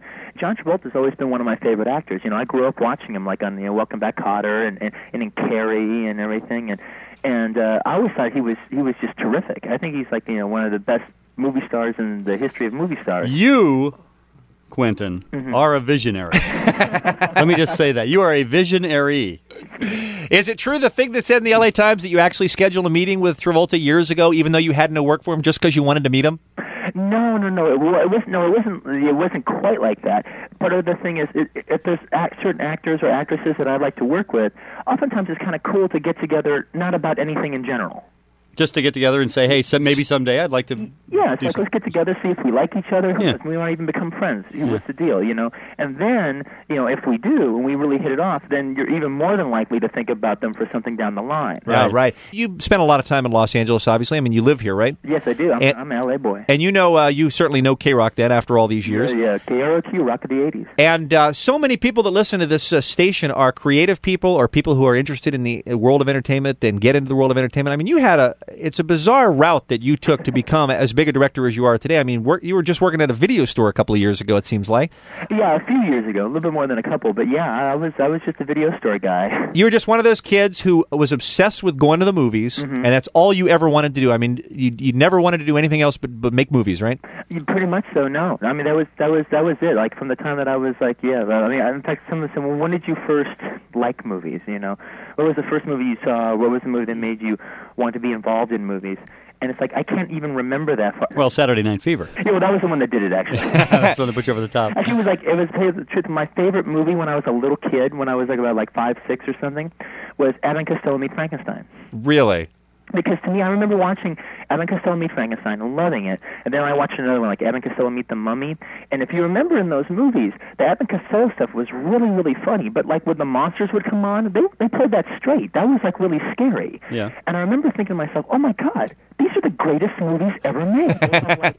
You have like a comedy film and you have a horror film all combined. And your movies always have comedy in them also. I mean, obviously your movies get famous for being as violent as they are, some of them, but I mean, there's always laughter too. Oh, well, actually, particularly in the case of Pulp Fiction, I think the movie's a comedy. I mean, or it's at least as funny as anything out there playing. It really is. Pulp Fiction, there are a couple times when you just absolutely, the entire place laughs out loud. Yeah. And, it's really, there's some good comedy in it. I didn't really expect that much comedy from you, but it's funny. Well, it's funny because it's like a situation where, people say, well, do you consider the film a comedy? And I go, yes. Is it a comedy like the Pauly Shore movies a comedy? No. But actually, when I look at other comedies, I always kind of like it when they take themselves seriously enough that they can stop it for a moment and go down another route and then pick it up again. Right. Hey, if you could get a star of the magnitude of a Pauly Shore, though, you'd have something there. No, I know. He's my 1-2 punch. That's right. He's John Travolta was a stretch. Wait till you see me put Pauly Shore. Wait till you see Pulp Fiction 2 next summer. Down on your knees, you're going to say, "Oh man, I had no idea he was capable of that." Well, I tell you, for all of the folks who are listening to K-Rock who are working some crummy job like Quentin was at a video store, writing something that one day you hope people will see. Here is a good example of someone who's. I mean, you're only 31 now, right? Yeah, uh-huh. A guy who's our age, you know. I am totally like the K-Rock audience. I am totally. Wow. I grew up watching K-Rock, listening to K-Rock. As Kevin has been saying all week since he saw it, it is one of the few movies we can recommend virtually to all K-Rock listeners. You've got to go check out Pulp Fiction. You guys have been saying that all week long? We actually have been, yeah. Oh, hey, well, there are a couple movies that are just right in the socket for our listeners, and that's why we applaud you for this one, Quentin. Well, you know another one?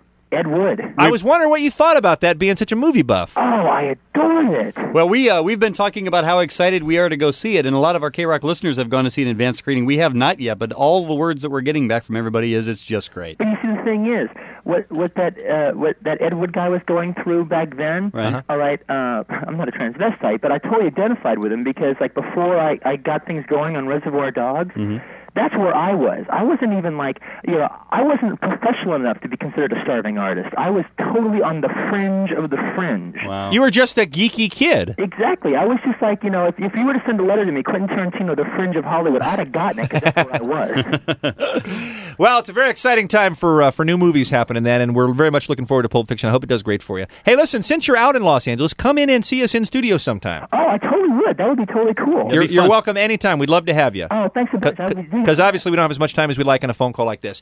All right, Quentin, thank you for talking to us. Okay. We'll see you again soon. Bye-bye. So, yeah, man, that's insane. Okay. Bye-bye. Okay, bye-bye. Okay, bye-bye. Even his voice has changed, since then. Okay, let's get into a member of this. This is great. Member this. Member this. Member this.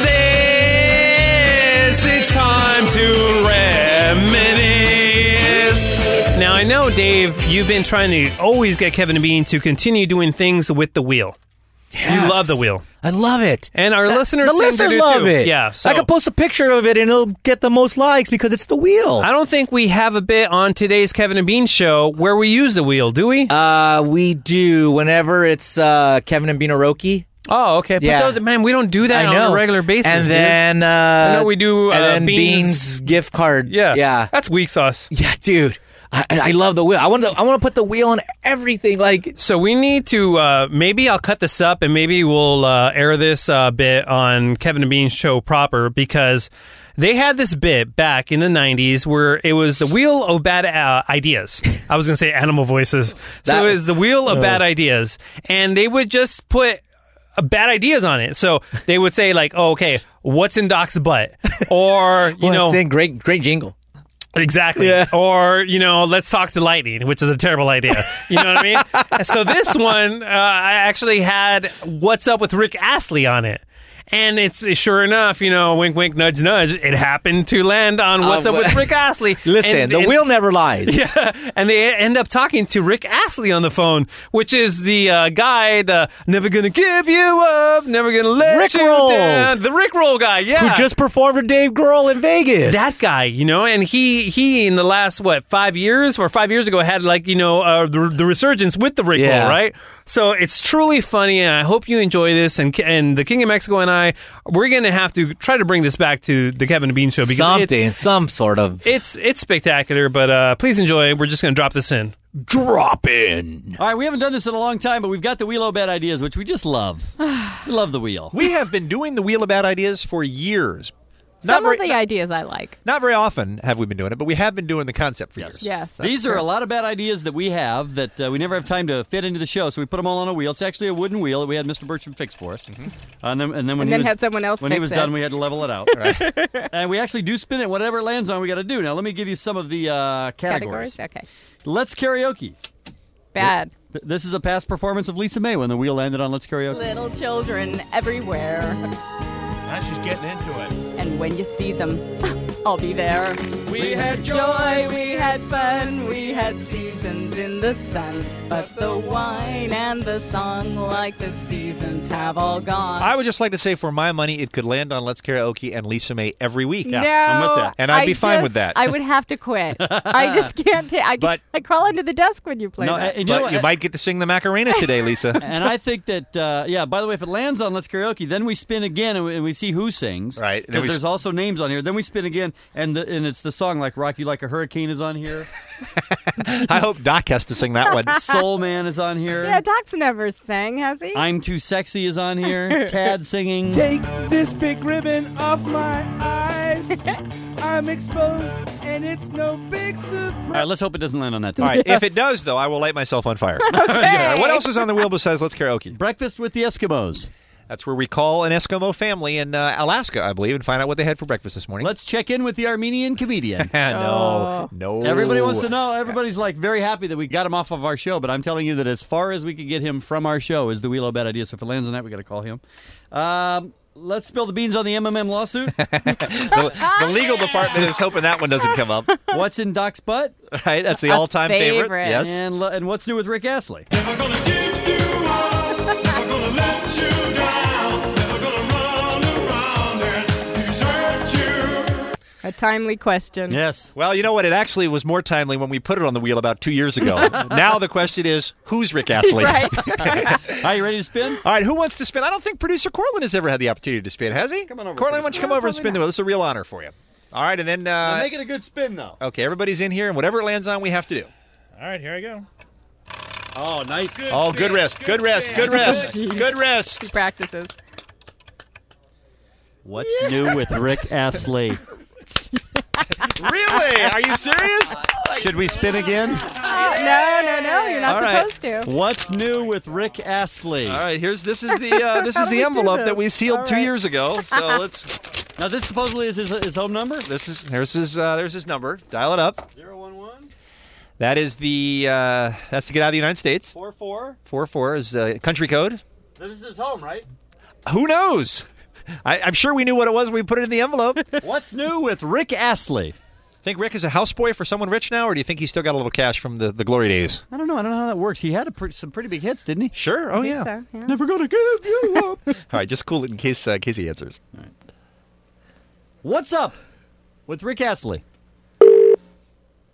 I am very excited, by the way, right now. I cannot tell you how little this means to me. Hello? Is this Rick Astley? Yeah, speaking. Wow. It worked. Hey, it's Kevin and Bean calling from K-Rock Radio in Los Angeles. Hi, how you doing? Good, how are you? I'm very well, thanks. Rick, what were you doing when we called you? You just sitting around? I am actually sitting around. I'm sitting around in my little studio here in London and tinkering away on my acoustic guitar. You're Rick Astley, right? Yeah, we do a thing here on our radio show in Los Angeles called the Wheel o' Bad Ideas. And then we spin it, and whatever it lands on, we have to do. And on the wheel was, what's up with Rick Astley? Okay. So we're calling you from America this morning, Rick, to find out what's up with you. What are you doing? What am I doing? I'm enjoying myself, for one. Obviously, I haven't released a record for a long time. Uh-huh. But like I said, I've got a little studio, and I've been tinkering around with some things, and hopefully next year I'm going to do something musical, that is. Why haven't you released a record in so long? A number of reasons. Mainly, I think I got sick of it. Really? I think I just, I don't know, burnt myself out, really. Right. Which I think happens, especially in pop music. You know, it's something that can be quite often short-lived, and a lot of the time, because people like myself just, burn out. And did you make enough dough that you're fine? You don't have to even worry about ever making another record, or how'd that? Yeah, I'm absolutely filthy rich. I've got more money than Tony. Oh, nice. Very nice. You're filthy rich, and the royalties just keep on pouring in. I do okay. Do you have any really expensive hobbies? Do you raise prize horses or anything like that? Expensive hobbies? No, I wouldn't say I've got really expensive hobbies. No. So you're just sitting on like £1 million sterling, aren't you? A lot more than that. Oh, jeez. Let me go. No, I'm doing all right. I'm doing okay. Let me go back to, what was your last major hit, and what was that? I would probably think that it was a song called Cry for Help. I mean, I did have a song actually that came out in America but didn't do particularly well, but it was a song called Hopelessly, which is a ballad and what have you. But what year were you really active in the music business last? I don't know, really, to be honest. I don't really, I don't know, probably... It's probably been 5 years since you were, really on the charts, I bet. I would say something like that. So what have you been doing with Every Day for 5 years? Well, I have a 5-year-old daughter, so that might give you a bit of a clue. That explains that. I've been kind of traveling a lot and living my own life. I mean, in terms of my first record came out about 10 years ago. Right. And for about 5 years there, I was busy almost every day with the music thing. And to be honest, it became like a business. And, it's the same old story that all those pop stars moan about, Sure, yeah. It just became something that I never wanted it to be. Yeah, it's a lot harder job than it looks like on the outside. Well, it just became an absolute job, and all of a sudden I'm looking at myself in the mirror thinking I'm not the person who I actually am, or I'm not living that way. Right. And I got sick of myself and didn't like myself and didn't like the business and said, well, all right, I'm walking away, but that's what I want to do, and I know it'll be tough as hell to get back into it, but, who knows, maybe next show. Yes, radio listeners tend to have a very short attention span, don't they? They do, yeah, but on the other hand, I still believe that if you offer something good, then hopefully people will pick up on it, and it doesn't really matter whether... I still look like I'm 21 anyway, like I always did, so there you go. I mean, that's not going to affect it. Hey, let us have a little Never Gonna Give You Up. Go. You want me to sing it, you mean? Yes.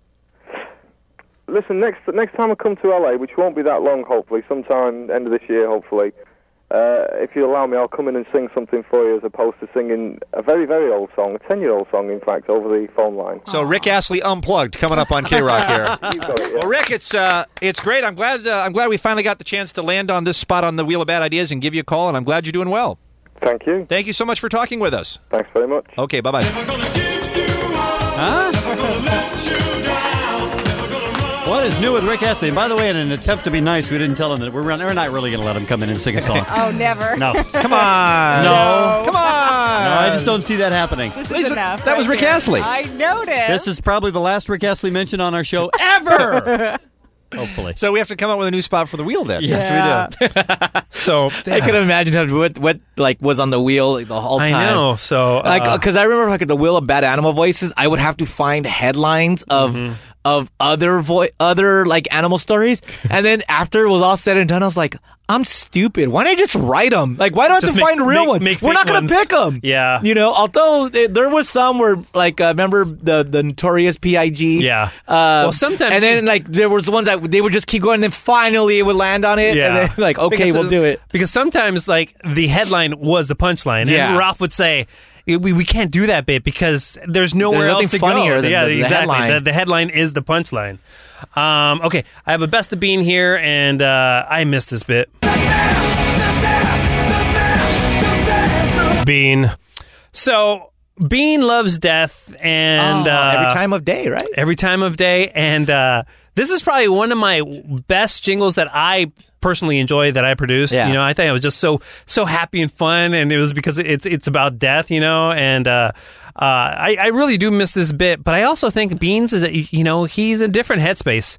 He used to find humor in stuff that probably was a little bit morbid, you know? Yeah. And I think maybe in today's environment, he's decided to kind of let that go because, man, we haven't done it and it seems like a year. Well, it's dead, one. Oh, it is? The bit is dead, yes. Oh, I didn't know that. And yeah, because I used to send Bean stories all the time and help him out with this is breaking news on the B team. Yeah, then. yeah. Well, yeah.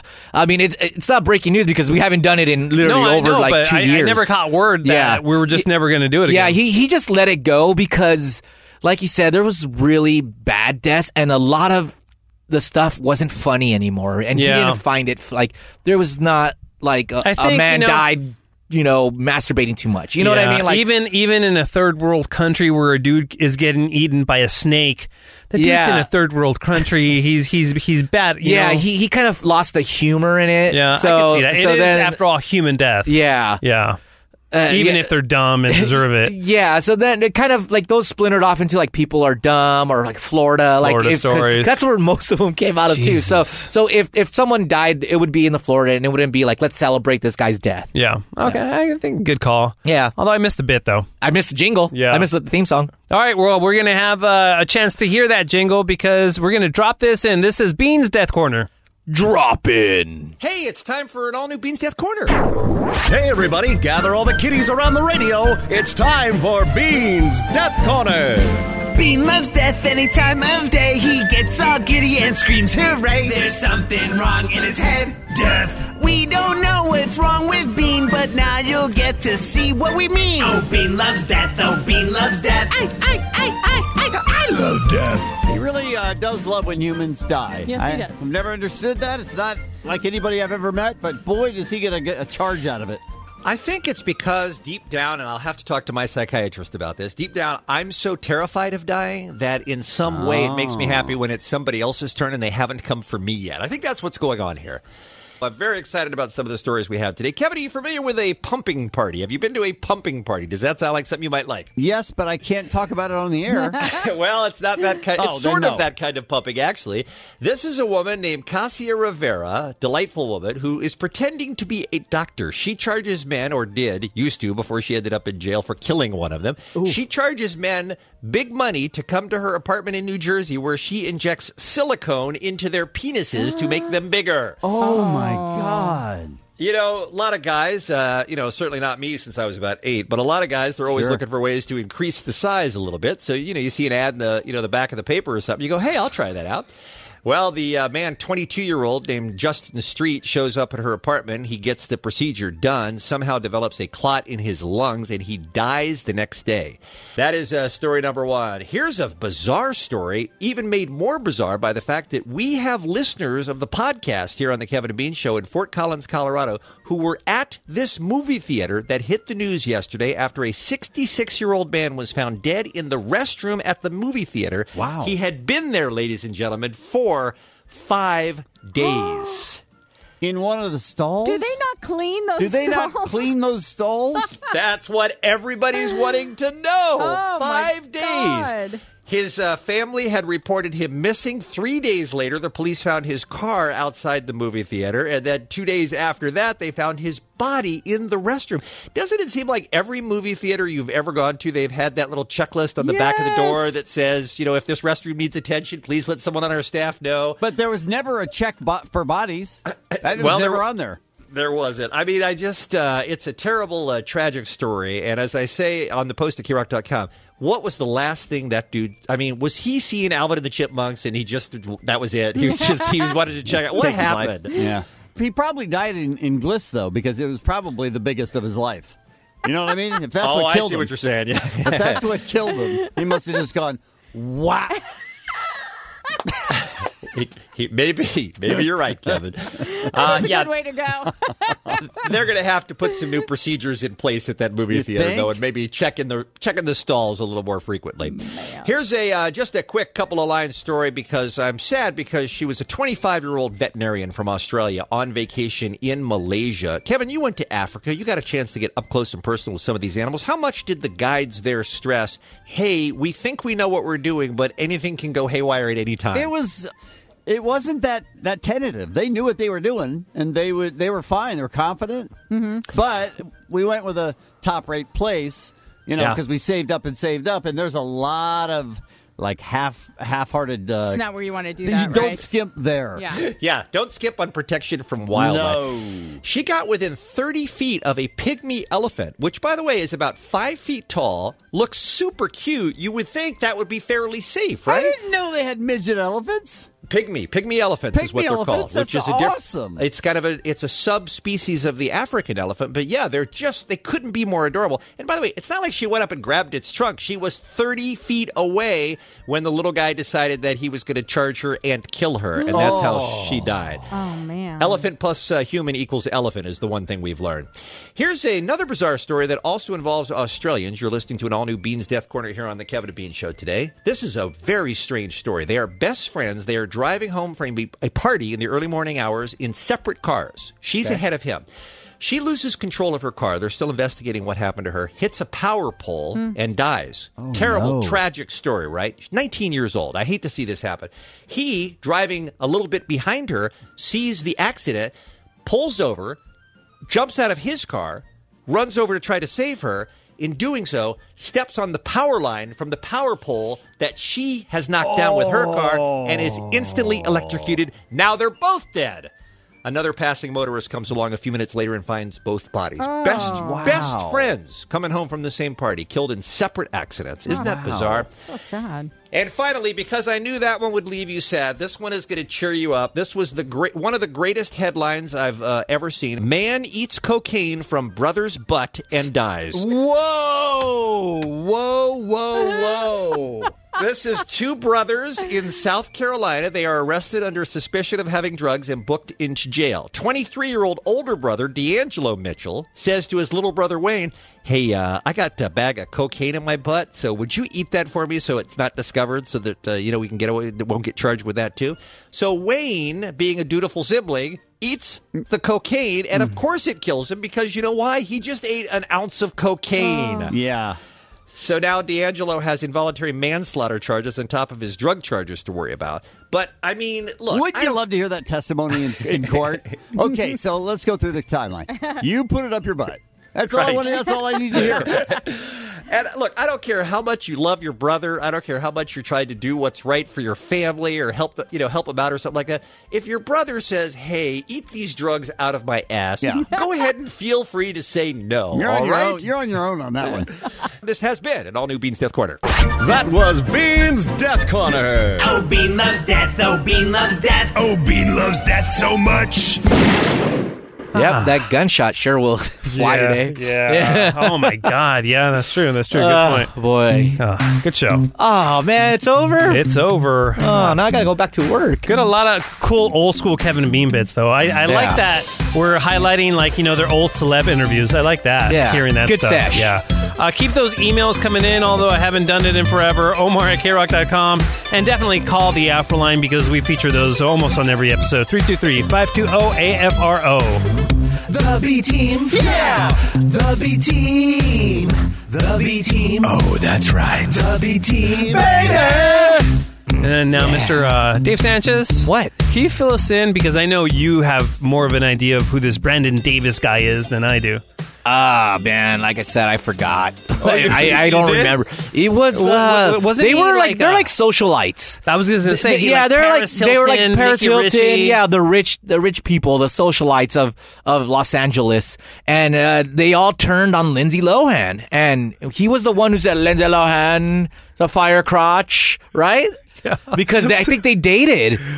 Oh, is that what happened? Yeah. So then, like, he just started bashing her. By the way, B team, B holers, we're gonna play this bit, but understand that Mike created this character based on what he saw this douchebag do on TMZ. Lindsay Lohan is a fire crotch. It was one video. Yeah, it was one video. And he took this and created, things out of thin air just to be funny, okay? He's not like trying to personally attack Lindsay Lohan, which I think maybe like in today's society, I think we walk on eggshells a little bit too much. You know what I mean? Not that I think any B-holes is going to get offended by this. No. They're going to love it. Exactly. Yeah. So, but it's just kind of like explaining how then and now it's so different. We wouldn't be able to get away with playing something like this. Let's play it. We'll listen to it along with you, B-holes. And I want to get Dave's impression of if we would be able to do this. If we would be able to air it? Yeah. Yeah, all right. Here we go. That's it. Sweating with you. Are we friends? Yes. Friends with you? Okay. I thought so. I didn't know that. Okay. All right, I'm excited to hear the work. So he didn't bring in a CD. He brought in his guitar. I brought in my guitar because I'm a performer.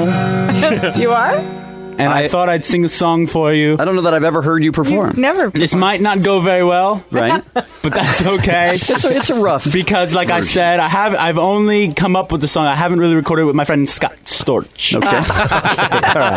All right. Here we go. This is called Fire Crotch, right? Fire Crotch. World premiere. You like that, Lisa? Mm-hmm. So far. It's pretty. That well-adjusted mic is talented.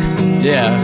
Her vagina is a freckly volcano shooting lava made of bright red pubic That was just Mike, hair. Just imagine a hairy red tomato. It's enough to make a blind man stop and stare. It's beautiful. Because it's ugly. But blind people can't see. Right, we got that.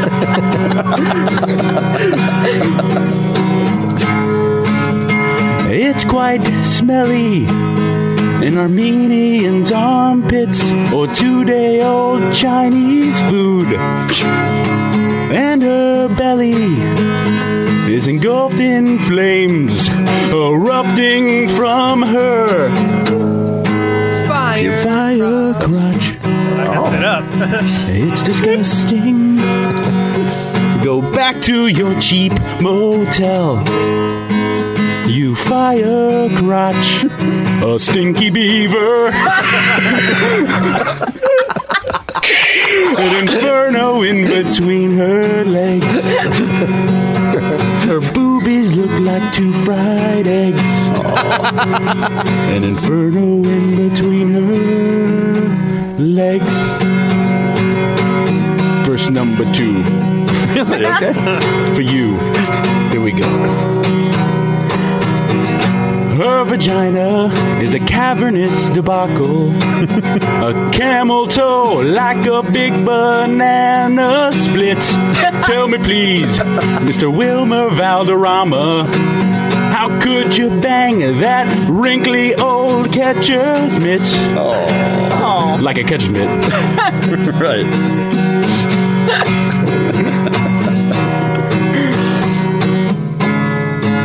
Beef curtains dangle with a space in between them, like the gap in Tori Spelling's breasts.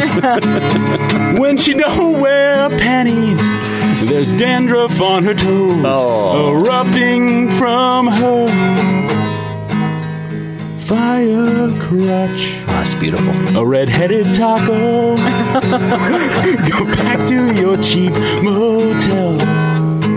Sing it if you know it. Fire crotch, a stinky beaver, an inferno in between her legs, an inferno in between her legs. Her boobies look like 2 fried eggs. Wow. Thank you, ladies and gentlemen. Brandon, Thank you. Thank you. you. Song is beautiful. Yeah. Yeah, we would be able to play that. Yeah? Yeah, it's not, it's a character, it's a news story. It was the news story. Yeah, I think we would get away with that. Love it. Hey, but speaking of songs about people, should we tease next week? I have no idea. Yeah, sure, tease it. Kelly don't eat. Oh, yeah. I guess Ralph Garman brought it up in his podcast. So, yeah, you could go to patreon.com and just search The Ralph Report. And he was on there talking about his Kelly Don't Eat parody. Yeah. And so we're going to get Lightning in here, and we're going to talk to him about Ozzy threatening him with a baseball bat. Yeah, that was real. So, yeah. So that's and the whole thing, because I spectacular. think did you record that song, or did Lightning do it? I think Lightning did. Yeah, I don't remember doing Lightning that. knows everything about the song and then the reaction, Yeah. how we aired it, when we aired it. Because I was just a phone up at the time, so I just remember him like Ozzy. Well, we'll get to it, but God. I hope we could do it next week. Yeah. So hopefully, stop being on vacation, Lightning. Yeah, jerk.